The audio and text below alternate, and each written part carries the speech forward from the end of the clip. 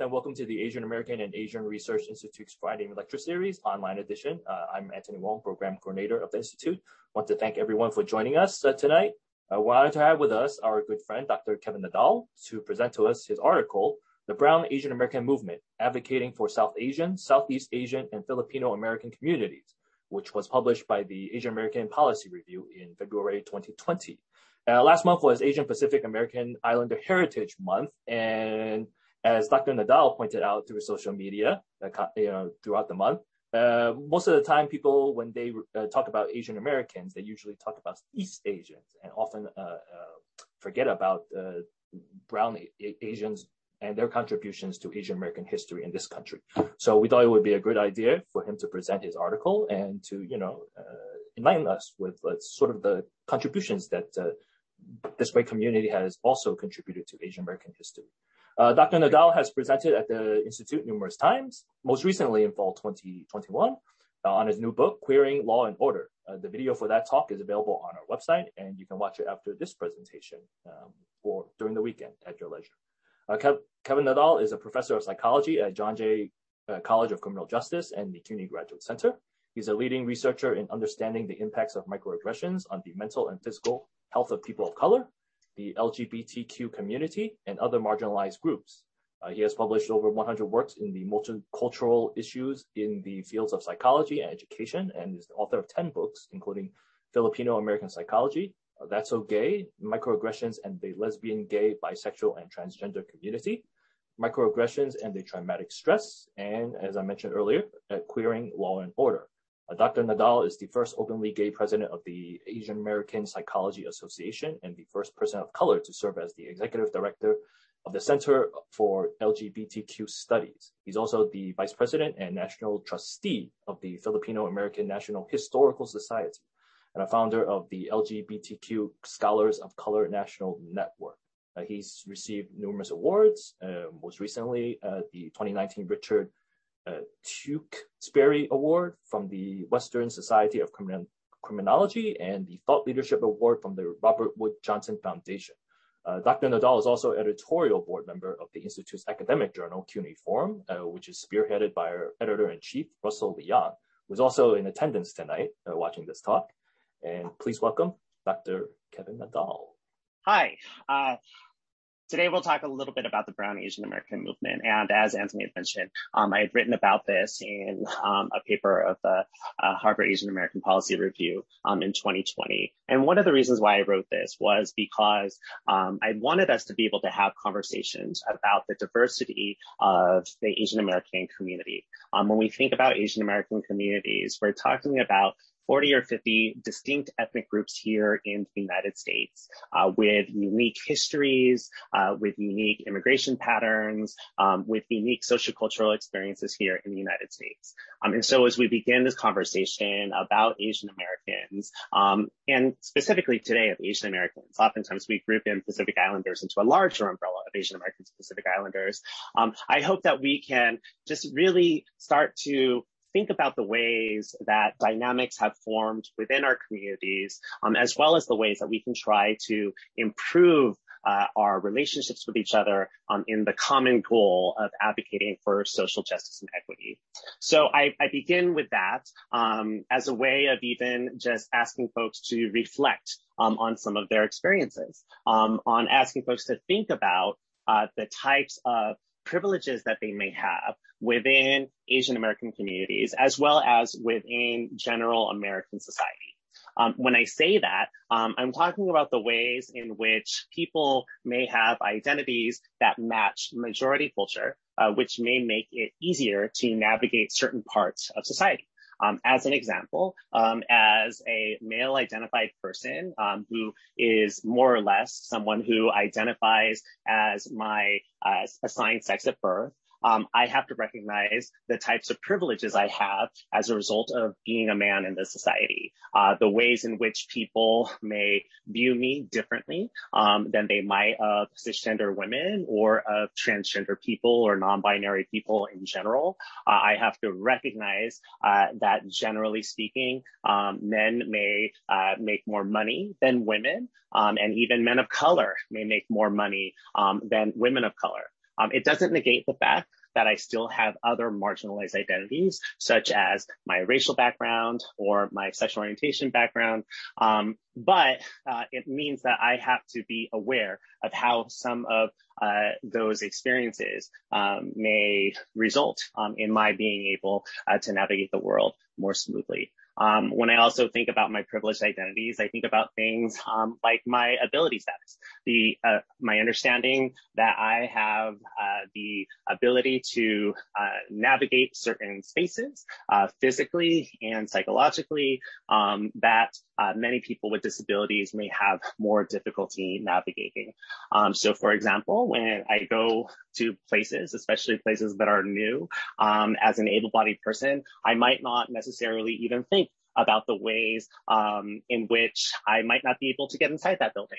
Or maybe that if I'm a person who uses a wheelchair for mobility, that the ramp that is supposed to be accessible for me might be broken or might be covered in snow or any number of things that people with disabilities may think about. And so in understanding that privileged identity, I have to realize that there are ways in which the world is unfair for people with historically marginalized identities, and advocate for the ways that we can make it more equitable for everyone. As a final example, as somebody who is generally a cisgender person, meaning that I identify with my sex assigned at birth, I recognize the ways in which transgender people and non-binary people may experience systemic and interpersonal discrimination and oppression. As a more or less cisgender person, I consider myself to be more gender flexible, but just as a generally more cisgender person, I might not think of something as simple as whether or not I would be able to use a restroom that matches my gender identity. We know that there's research that has indicated that people of trans experience may have difficulty using public facilities because of the many barriers that may exist, as well as the potential violence that they may experience as a result of that. And so for me, as a generally cisgender person, I have to be mindful of the ways that I have privilege, and then also think about the ways in which others don't, and in which I may need to advocate for social justice and equity.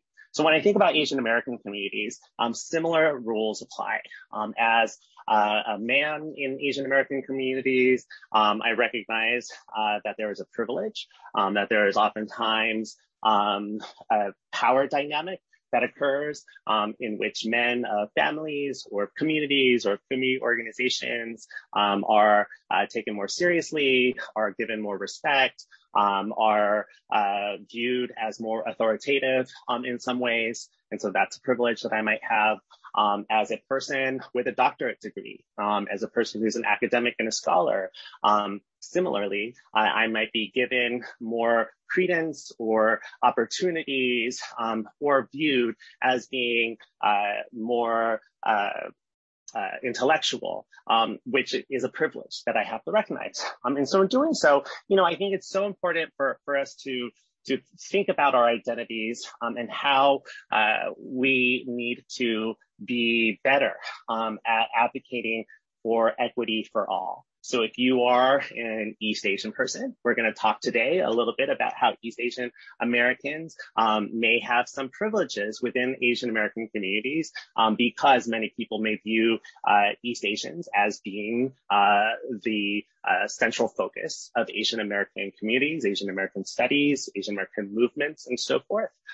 Similarly, we think about how heterosexual people and cisgender people have been centered and focused and been primary voices within Asian American movements. Similarly, we think about people who come from higher educational backgrounds as having more voice in Asian American movement. And so these are the types of things that I hope that we can discuss today. I also just want to acknowledge history. So when we think about Asian American movements, we always have to go back to history. Many people throughout Asian American and Pacific Islander Heritage Month were able to think about the many ways in which Asian American communities were formed. And when we think about Asian American, even as a term, we have to acknowledge that in itself didn't even come to fruition until the 1960s, when Chinese, Japanese, and Filipino students on the West Coast decided to start calling themselves Asian Americans. There was an intentionality of using this terminology as a way of building coalitions across people of these different ethnic groups. While people of Chinese, Japanese, and Filipino descent had been in the country at the time for decades, even centuries, that they didn't necessarily work in solidarity with each other. They viewed themselves as members of their specific ethnic group.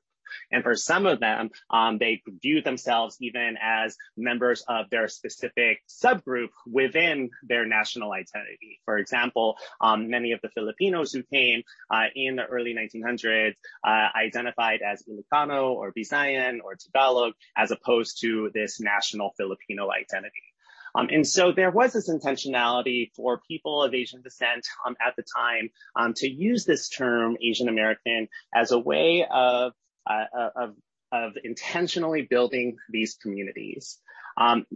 Before that, there were a lot of other terms that people used to describe people of Asian descent, terms that we might view as slurs today, things like Oriental or Asiatic, or other terms that were given to people of Asian descent, that they were named by others, particularly white people and white anthropologists, and not given the opportunity to name themselves. And so when those earlier students and scholars were able to name their group as Asian Americans, that was a sense of self-determination or group determination, that this was something that they were choosing to call themselves. With that, we have to recognize how the rest of the Asian American movement began to form and what were some of the dynamics that started to be created. Well, first, if you look at the history of Asian American movement in the 1960s, which led to the formation of ethnic studies in the late 1960s and the early 1970s, we pay attention to whose voices were most central and whose experiences and identities were deemed as Asian American. When you look at some of those earlier protests and forms of activism, you might see signs like Yellow Power. And that in itself already started to paint the picture or set the tone for how Asian American movements might develop in the future. At the time, again, the three largest ethnic groups were Filipino, Japanese, and Chinese American. And so perhaps this Yellow Power movement was something that people of Chinese or Japanese descent may have felt more connected to, that this was something that was a way of their paralleling the Black Power movement at the time, or the Brown Power movement that the Chicano Latinos on the West Coast started to proclaim for themselves. But for the Filipinos at the time, the 1970s, they protested that term. They didn't identify as yellow, they identified as brown. And so as early as 1972, at the first Asian Mental Health Conference held in California, a Brown Asian Caucus formed. That Filipino Americans, as well as some Native Hawaiians and other Pacific Islanders, said we need to have a space where we can proclaim our Brown Asian identities. And so this Brown Asian Caucus formed, which then it was also the first documentation of the term Brown Asian ever being used. We also have to think about the historical context of all of this. At the time, those three groups were here because they had migrated as early as the 1700s to come here to the United States as migrant workers. And so those groups were the three groups. It wasn't until 1970s that we started to see an influx of Southeast Asians, many who came over as refugees. And so Asian American community by that time had already been formed. and the term Asian American had already started to be used. Movements and political organizing had already begun for this group. And so these new immigrants that came during the time were simply joining what was already in existence. And so even though there may have been other brown people, in this case, Southeast Asian refugees that came to the United States during this time, they were joining a group that was already in existence. So imagine, being somebody who joins a workplace setting that had already been around for a decade or two, that they're already sort of group dynamics and rules and behaviors that were already set. And so when these groups came in, they merely tried to fit into this general Asian American dynamic. South Asians also started to come as early as the 1800s, but didn't really come in larger numbers until the 1960s with the passage of the 1965 Immigration and Naturalization Act, which put an end to the quotas from different countries entering the United States. And so when, again, we think about other brown Asians coming into this country, coming in the 1960s as immigrants who may not necessarily have been as politically organized or as interested in some of the local politics of the American-born or American-raised Asian people who had been here for decades, that they didn't identify as part of this movement, even though India was in Asia or is in Asia. That wasn't part of their experience when they came here into the United States. In fact, Asian people of South Asian descent weren't considered Asian even by the U.S. Census. And that wasn't until advocacy in the 80s and 90s that South Asian people were even identified as South Asian. In fact, me saying South Asian is something that wouldn't even have been used before. They would have said people from India or the subcontinent of India, and they were not classified as Asian. They had previously been classified as white. And so there's complexities to this Asian American identity, complexities to how different groups had formed this Asian American umbrella group. And again, the ways in which people may have been centered or focused on or viewed as Asian began to form during this time, which may have resulted in the types of dynamics that we have today. When Asian American Studies was first born in California on the West Coast, many of the earlier writings were focused on perspectives of Chinese and Japanese Americans.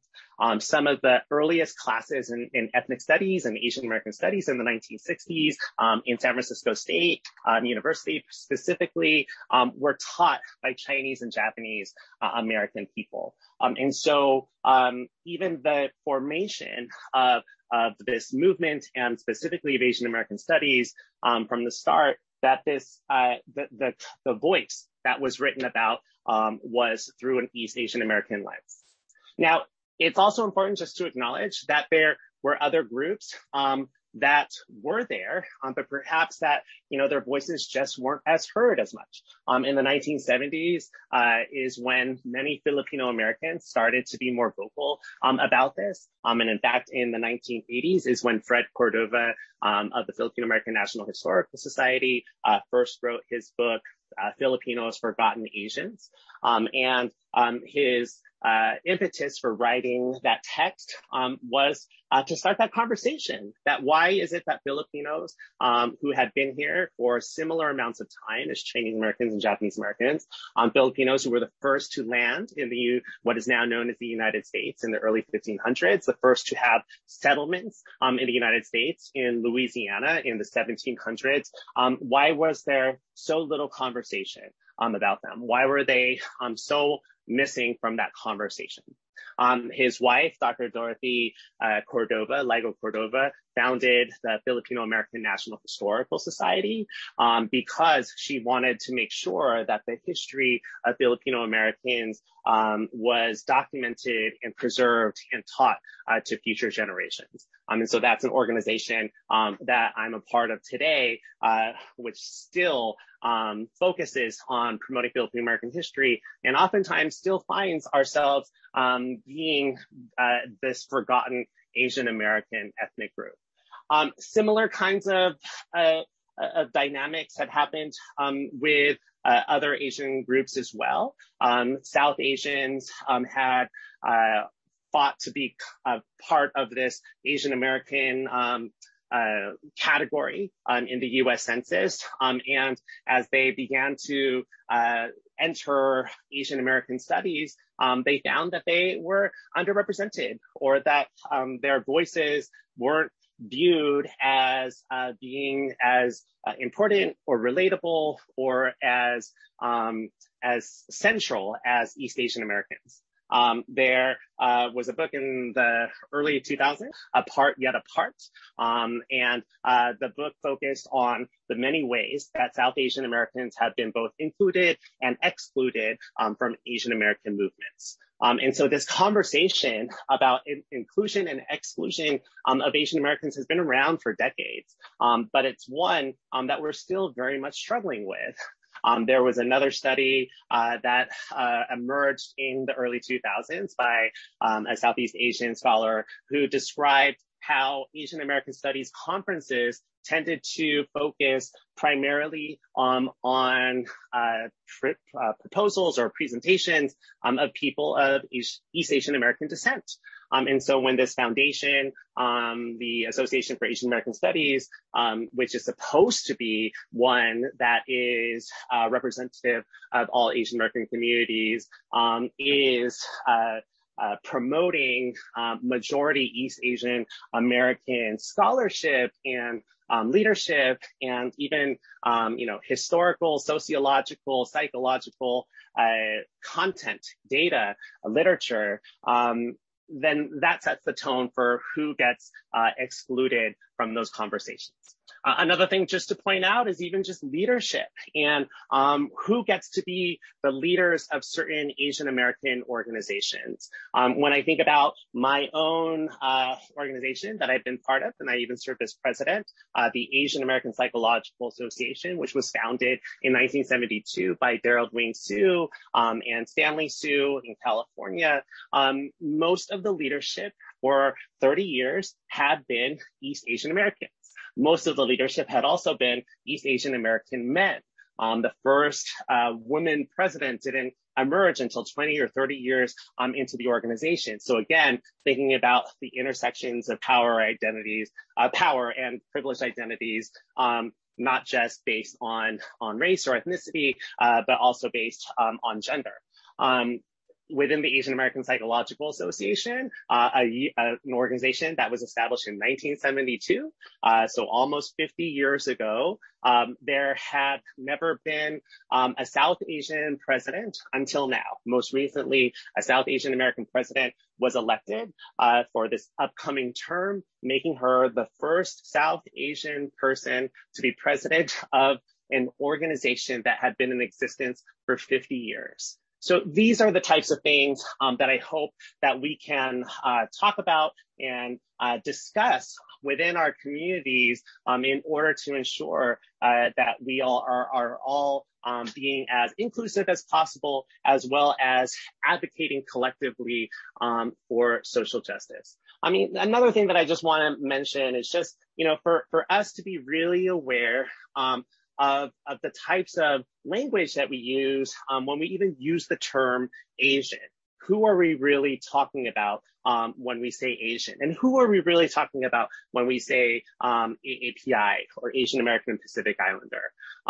When we started to recognize that many people were starting to be physically assaulted, even killed, this past 16 months as a result of the COVID-19 pandemic, it had been labeled as anti-Asian racism, and had many people, scholars, media, reporters, even began to say things like there has been a recent uptick or recent rise in anti-Asian hate crimes in the United States. And what they are reporting is true, that COVID-19 and its aftermath and the racist rhetoric that was especially spewed by by the president of the before and of other people in high, powerful leadership positions, that there has been an increase in hate crimes towards people of Asian descent. But we also recognize that people of South Asian descent have experienced lots of racism and hate crimes even before this past COVID-19 pandemic that we're still currently in. That after 9/11, there was a significant increase in hate violence towards South Asian people or people of Muslim descent or people who are perceived as being Muslim. In fact, there's been a lot of cases of Sikh people, South Asian people who are Sikh or practice Sikhism, who were being racially targeted, physically assaulted, and even killed because people perceived that they were Muslim. Yet that was not labeled as being an increase in anti-Asian violence. And so these are the things that we think about. For me, I think it's also just important just to note that within this country, when we say Asian, many people might automatically think about East Asian people, but in other places, that might not be the case. In fact, in the UK, because of the history of colonialism and India and other countries in South Asia, that when people say Asian in the United Kingdom, they actually think of people of South Asian descent first. And that when they refer to people of different Asian backgrounds, Chinese, Japanese, or Filipino people, they refer to them by their ethnic group. And so the historical context of certain countries may determine who gets to be Asian and who doesn't. So within the United States, as I had mentioned, based on the formations of Asian American movements, based on the immigration patterns of Chinese and Japanese Americans arriving in larger numbers first, outnumbering the number of Filipinos that were here, that becomes the common narrative. I also think it's important for people to think about who gets celebrated and who doesn't get celebrated. In recent years, we've seen an increase in Asian American media representation. 10 years ago is when the TV show Fresh Off the Boat first came out, and it was deemed the second Asian American primetime television show since Margaret Cho's All-American Girl from 20 years prior. And so even just thinking about that this was Fresh Off the Boat was something that was viewed as this Asian American television show. Never mind that people like Mindy Kaling and Aziz Ansari had their own television shows as well. When Crazy Rich Asians came out now just a few years ago, that was deemed this Asian American film that everyone should watch and celebrate, and some people refer to it as the Black Panther for Asian Americans. And to again acknowledge what about some of these other movies that had starred South Asian characters? Why were those types of movies being supported as part of the Asian American community itself?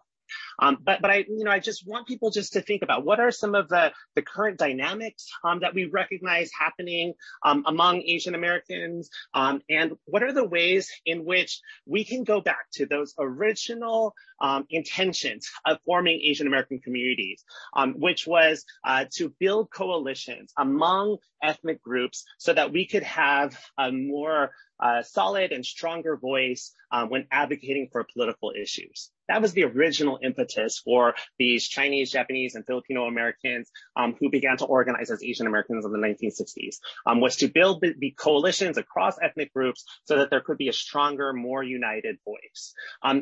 How can we do that without leaving people behind? How can we do that while being aware of some of these dynamics that exist? And how can we do that while also just ensuring that we are celebrating each other, that we are recognizing the historical traumas that may have resulted from some of these dynamics. How do we have conversations about things like colorism and xenophobia and sexism, heterosexism, cissexism? How do we have those conversations while also still trying to uplift and empower others from our community?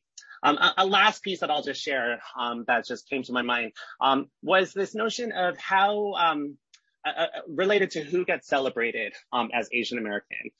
When Vice President Harris was elected alongside with President Biden, she became the first woman vice president, the first Black vice president, and now even the first Asian American vice president. And while I think that was recognized in general, I also feel like there wasn't as much recognition as there could have been. In fact, there was, even on Inauguration Day itself, there were lots of people that were tweeting, and I've received emails where people were saying, like, it's so sad that we're not seeing that many Asian American people on screen, recognizing the lack of Asian people in cabinet positions or as senators or congresspeople.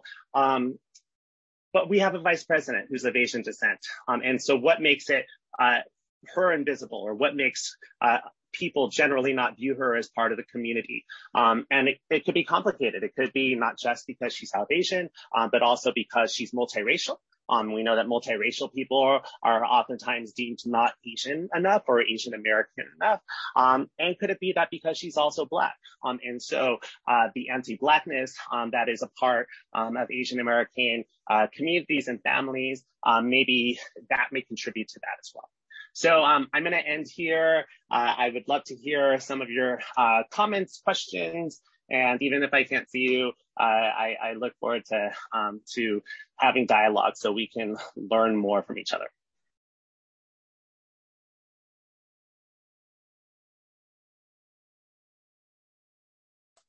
Where are some resources that folks can go to in order to catch up on all this missing information that in their consciousness, out there?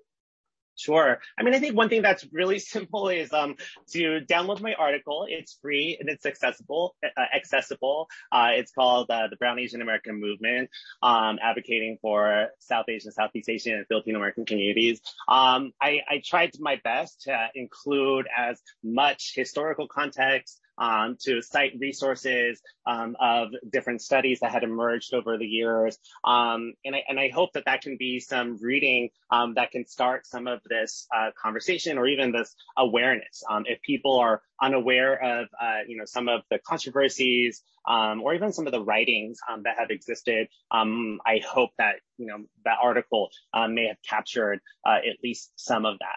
I think it's also important just to look up, just on social media, on Twitter, there have been lots of conversations about brown Asians. So look up hashtags brown Asians or hashtag brown Asians exist. And there have been many moments in even contemporary history in which brown Asians have been excluded.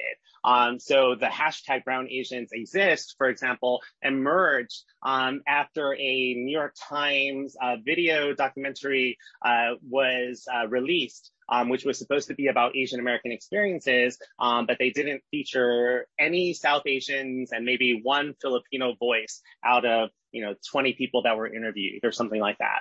And so, thinking about those sorts of instances that aren't from the 1970s but are from present day, within the past 5 years or so, why does this continue to be such a continue to be a trend that we experience, within our communities? Thanks, Kevin. Great talk, as usual. And I just wanted to say two resources which I think are pretty good, and they've been doing it for a long time, are UCLA Asian American Studies, because they actually put out quite a bit on many groups, including especially on Filipino Americans. For instance, Enrique de la Cruz did a 2-volume set on, sort of from 1898 to the present, and sort of talking about the Filipino Americans resistance, Yeah. and also the anti-Marcos type of thing, and also, of course, as you know, we put out a lot on LGBT, gay marriage, so forth, and advancing justice, of course, even though it was actually founded by an East Asian, Stuart Quo, but actually for many, many legal cases, for instance, Thai garment workers, Asian and Latino kind of co-issues. I think they've been kind of on the forefront. I just wanted to say, since I was, at San Francisco State in the 1968, and I think I was one of the people that designed the Yellow Power poster.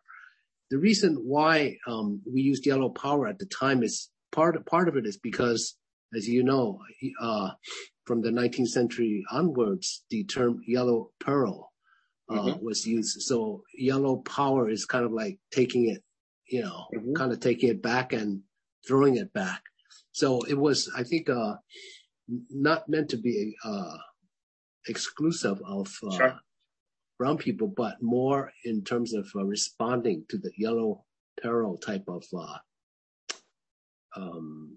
language or rhetoric that have been, given to us. So anyway, I just wanted to, make that point. Yeah.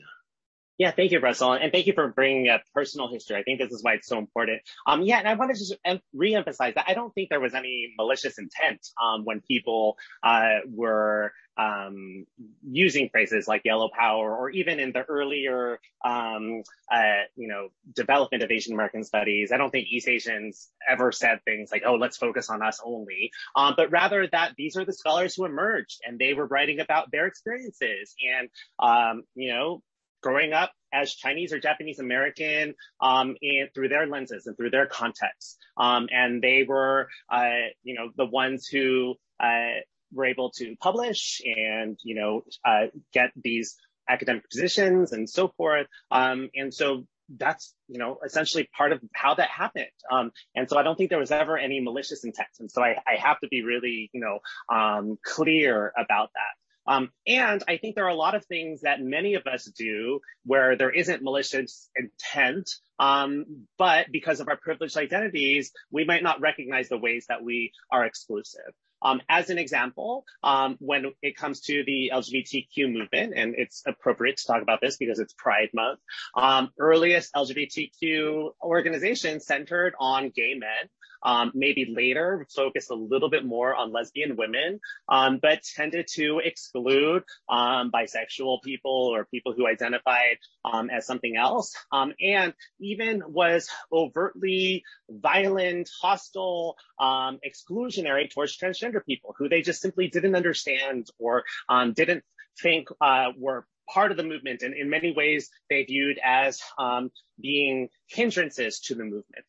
If you look up one time Sylvia Rivera, who is now known as one of the mothers of the LGBTQ movement, trans Latina woman, that she was booed off of a stage of a gay rights protest or demonstration because she, was a trans woman or a drag queen identified person. And so again, I think that might not have been for some people a malicious thing to exclude trans people. For some people it was, in that they booed Sylvia Rivera off of stage. But I think what it is that people were speaking from their own experiences. So gay and lesbian people were speaking from their experiences, and because maybe they weren't thinking about trans experiences were excluded. Similarly, I think heterosexual people speak from their experiences. And so maybe this is why there wasn't as strong of a queer voice in earlier Asian American studies. I think there definitely have been moves, that came in time. And so, I appreciate, hearing that perspective. And, I hope that people can, continue just to be open to, the ways in which we can be better. Maybe we didn't intend to exclude people, but what are some ways that we can now move towards that, Right. I think one thing that, we think about are some of there were overt tensions, in the late 1990s within the Association for Asian American Studies. There was a huge controversy that we don't have to go into detail about, but in which Filipino Americans, protested the organization, because they viewed the organization as being supportive of anti-Filipino, rhetoric. And so, that's something that was, vocal, people were aware of. And that was over 20 years ago, 1998, 20 years ago. But we're still talking about, these things today. So even even if it wasn't intentional, for us to understand that some people may have felt left out or marginalized, and then to move, forward in thinking about ways that we can, be advocates for equity, justice, and inclusion. No, I mean, I agree. I guess I just have one more small comment. Sure. It's sort of an example. One time I was at a Asia Society meeting, and I was talking to a guard outside the door, and I said, "Oh, what do you think of this meeting?" He says, I really can't relate to it, but they put me here because I'm South Asian, and it was a meeting of South Asian sort of scholars and so forth. Wow. And he says, I can't really relate to it. He says, actually, they didn't know it, but actually I'm from Trinidad and I'm not from India. Right. And all these Indians from Oxford, I don't know, they were talking about, how South Asians, their income and education level was even higher than other Asian groups like Chinese and Japanese. And then they had this guard there, especially they thought they were doing him a favor because he looked, his phenotype was South Asian, but his experience as a person from born and raised in Trinidad was quite different. So I think that, I think the points that you bring up, and also I would add things like, class within Asian American communities is really important because, like, for instance, during the anti-Marcos movement, Filipino Americans like Gil Mangawa, he said it was much more hard for him than Filipinos from, say, middle class or elite families from the Philippines who were involved in the anti-Marcos movement because their families were back there. But Gil's family was here in the States. So, I mean, even within Filipino and other, Asian communities, I think class and, over decades of migration and so forth is really kind of a big issue even now. You could see it for many communities, including South Asian, Chinese community, and, many communities, class and the time of entry into America. Yeah. And also America might not be your first point of entry. You might have been in Latin or Central America or Africa first before you actually got here. So it's really complicated. So thank you for bringing up all these different dimensions. Yeah, thank you for bringing up class and immigration as well. I think, it's so important for us to continue to talk about intersectional identities and how that influences, our Asian American experiences. It's also really just important to recognize that, as much as I've said it today, but even more so, like, that Asian Americans as a community are not a monolith, that there are so many different diverse perspectives. There are so many different political perspectives as well. As we know, there are some Asian Americans who are advocating to put an end to affirmative action, citing their beliefs that Asian Americans are discriminated from being admitted into these elite universities. But we also recognize that most Asian Americans do support affirmative action, recognizing that affirmative action is a process in which many Asian Americans benefit from, and other people of color benefit from. And so, I think that's something that we really need to acknowledge is some of these political differences, how those things are based on things like social class, or immigration status. I think we also have to advocate for when people, especially the media or government systems, misclassify certain issues as being Asian American issues when they're not, or they're specific to or they're more specific to a subgroup of Asian Americans. So, for example, with these affirmative action cases, there have been many headlines that say Asian Americans against affirmative action, when in reality they're talking about that very small subset of Asian people, mostly upper class people, many who are immigrants, many who are East Asian or Indian, South Asian, American, who want to put an end to affirmative action because of their belief that it's discriminatory towards Asian Americans. But that in itself is problematic because that headline is inferring that all Asian Americans have these sorts of issues. Another thing to think about is even just with the anti-Asian hate violence that has occurred and the media's depiction of this Black-Asian conflict. Who are they talking about when they say this Black-Asian conflict? Because there have been many Asian Americans throughout history who have formed really strong and meaningful bonds and coalitions with Black American communities. And that's not their experience. So one of the things in my PowerPoint is I was going to show a photo of me from growing up. And my experience is one of being very much in coalition with Black people. Most of my friends in high school were Filipino or Black. And so when I hear this narrative of Asians and Black people don't get along, like that doesn't fit my experience. And so how does the media and other folks tend to paint that as being the majority experience when in reality it might not be experience at all. And as I was talking, I was also thinking about another data or another resource to look into is API Data. They're an organization which tries to disaggregate as much Asian American data as possible. They're the organization which actually cited that most Asian Americans are for affirmative action, and even broken down by ethnicity, most Asian American ethnic groups are pro affirmative action. And so just looking at that through API Data, you can see the diversity of Asian American communities, which groups might be more aligned with not just political ideologies, but also just, what are some of the health inequities that people may experience? What are some of the educational inequities that people might experience? And, for us to really, understand those differences so that we could advocate for everybody.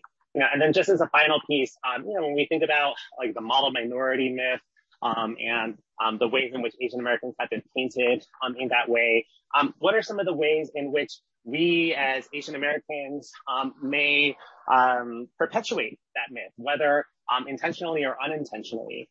If, again, people paint this picture of Asian Americans as being smart or good at math and sciences, even if it's done in more intentional or covert ways, how does that then deter from people understanding that there are many Asian Americans who are not doing well educationally, or there are many Asian Americans who are living in poverty, or there are many Asian Americans who are homeless or don't have the resources that other Asian Americans have, or even dropping out of high school at rates that are more that are aligned with other communities of color. And so for us to think about the ways that we might perpetuate the model minority myth ourselves. Well, I just want to acknowledge what you mentioned earlier on in terms of sort of the omission of brown Asians and Filipino Americans in sort of like the media landscape. Last year, May 2020, for Asian Pacific American Islander Heritage Month, PBS aired their docuseries, 5-part docuseries, Asian Americans, which recently won a Peabody Award. Their episodes, if you looked at the whole thing, of course it's condensed, right? But then in terms of Filipino American history, all they included was sort of like the World's Fair, when they had the exhibition, the Filipino, Americans over there.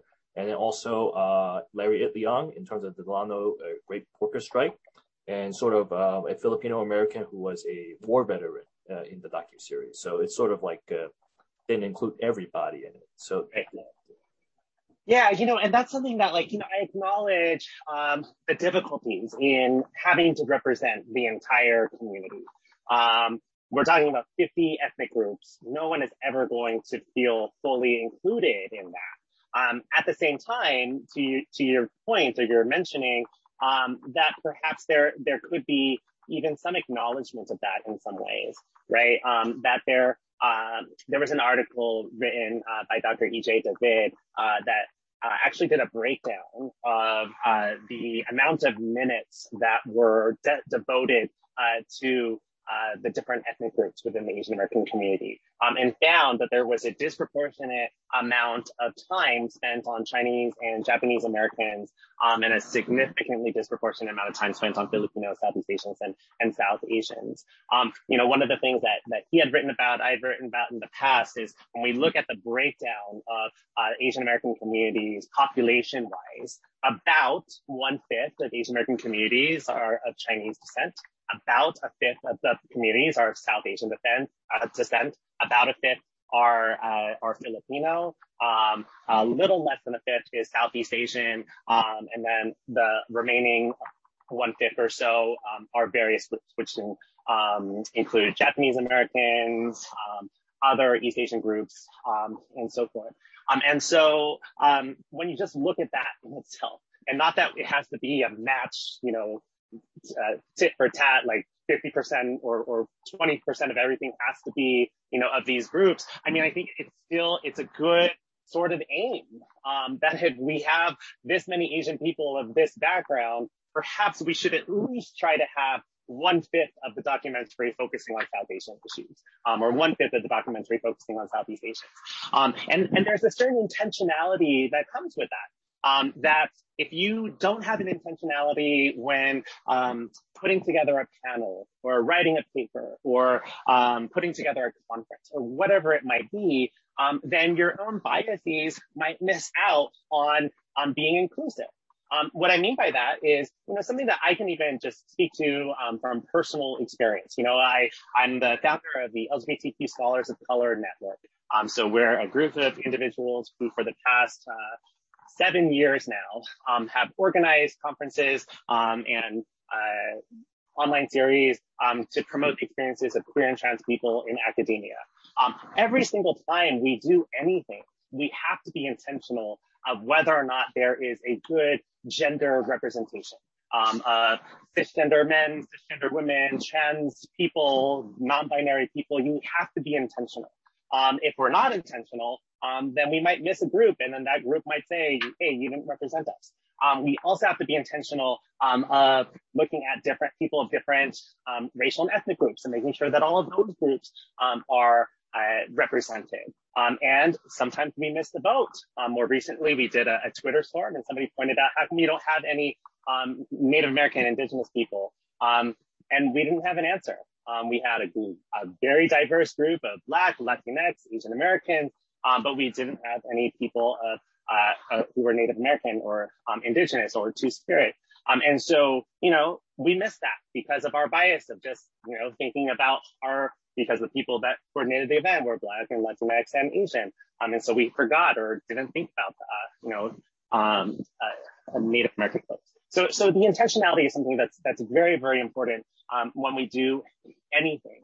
And that intentionality is something that, is oftentimes missing. So even within Asian American Pacific Islander Heritage Month, if you just look at like flyers of different panels that existed, like who's on those panels?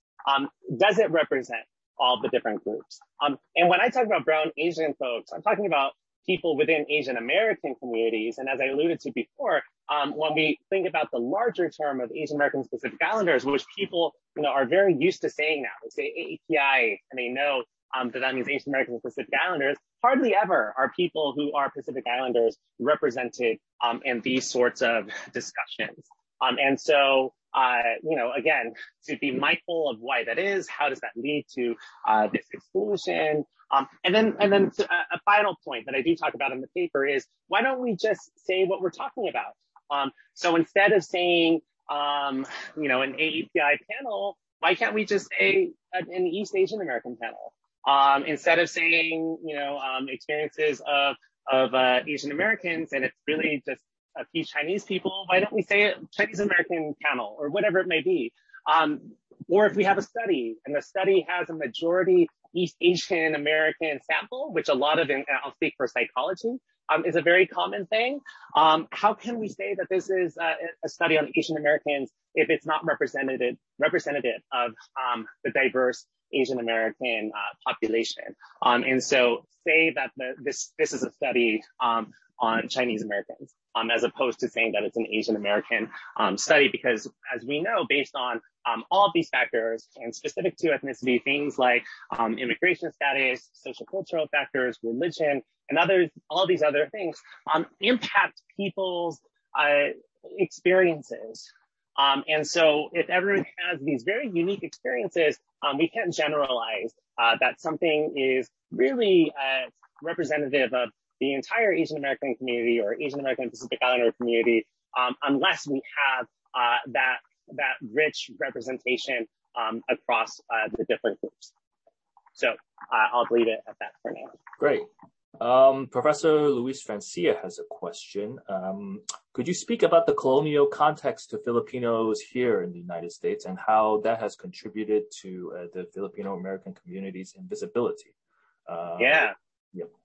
Yeah, that's a great question, and so that's another factor that we have to consider in general, is colonialism and the impact of colonialism on Filipinos, but also on other groups and how they may view themselves in the context of not just Asian American communities, but also in terms of just their place in American society, as well as the influences of colonialism on things like colorism and racism and anti-Black racism specifically. So, as folks I hope are aware, the Philippines was colonized by Spain and by the United States, by Spain for almost 4 centuries, by the United States for almost half a century, and in many ways, the Philippines is still colonized by the United States through its influence in media and government and culture. And so when we think about Filipinos specifically, there's been a lot of work that looks at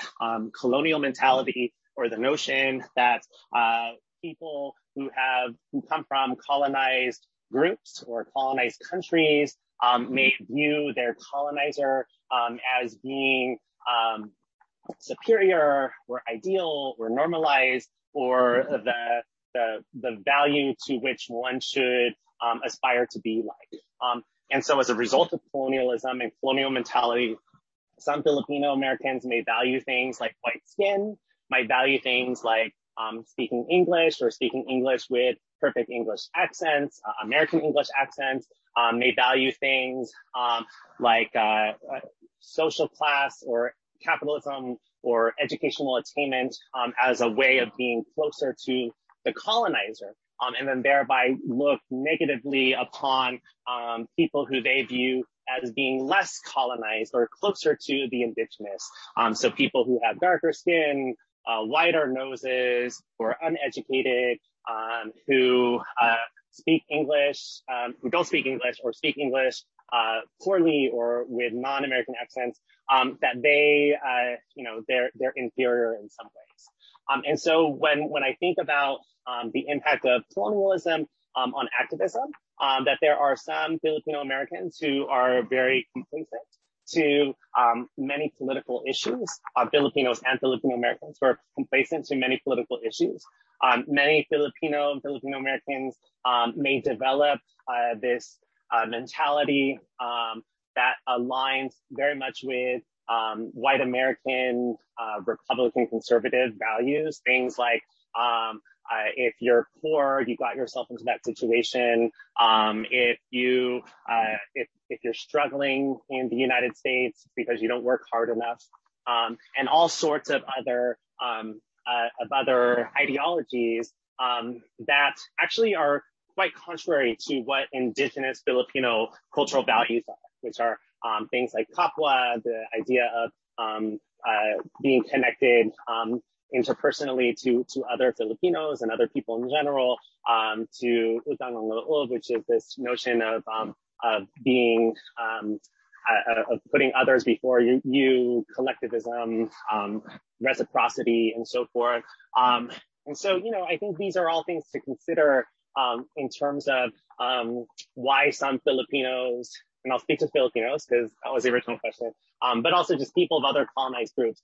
Why are we trying so hard to be like white people? Why are we trying so hard And I'm saying we because I also, have been socialized to have colonial mentality, even though I've been trying to fight it all of my life. But why is that? And so to understand that, after a group becomes colonized for so long, they lose a sense of who they are or who they could be, and they view these colonizers as being ideal. And so I think that's something that we need to really combat. And especially as it might relate to things like colorism and anti-Blackness, that many Filipino people may value people who have lighter skin and view them as being more attractive, more intelligent, and so forth. And so, they might view people who are of their own ethnic background, other Filipinos, as being less attractive, intelligent, valued. But then that also applies to other people with dark skin in general, that they view people with darker skin as being unintelligent, unattractive, or even criminal. And so those are things that I think people need to challenge as well. And then related to just all of this, I didn't get to talk as much about colorism. Colorism is something that exists across all communities in some way, shape, or form. Some communities that were colonized, or some countries and ethnic groups that were colonized, it might be much more obvious because of some of those colonial messages that had been inherited by the group and then now are integral to that culture's value system. But even groups that weren't necessarily colonized, they still learned messages about skin color, right? So when we think about even like Chinese people, for example, who don't have a colonizer like the Philippines did or India did, that there are still many messages that had been passed down from generation about the value of lighter skin versus darker skin. And so, it just goes to show how powerful colorism is, that even for groups that were not colonized in the traditional sense, that they were, they still may experience some of these, these harmful messages. You go to Dr. Nadal's webpage for this particular talk. At the bottom of the page, if you click on his bio, you'll find all the other talks that he's done at the Institute before. One that I want to point out to in particular, if you want to know more about Filipino Americans in particular in New York City, he did a talk in 2015 in which it's called Filipinos in New York City, together with the Metropolitan New York chapter of the Filipino American National Historical Society, and that's available online to watch. And also in his specialty, microaggressions, you can actually watch that talk on our website as well.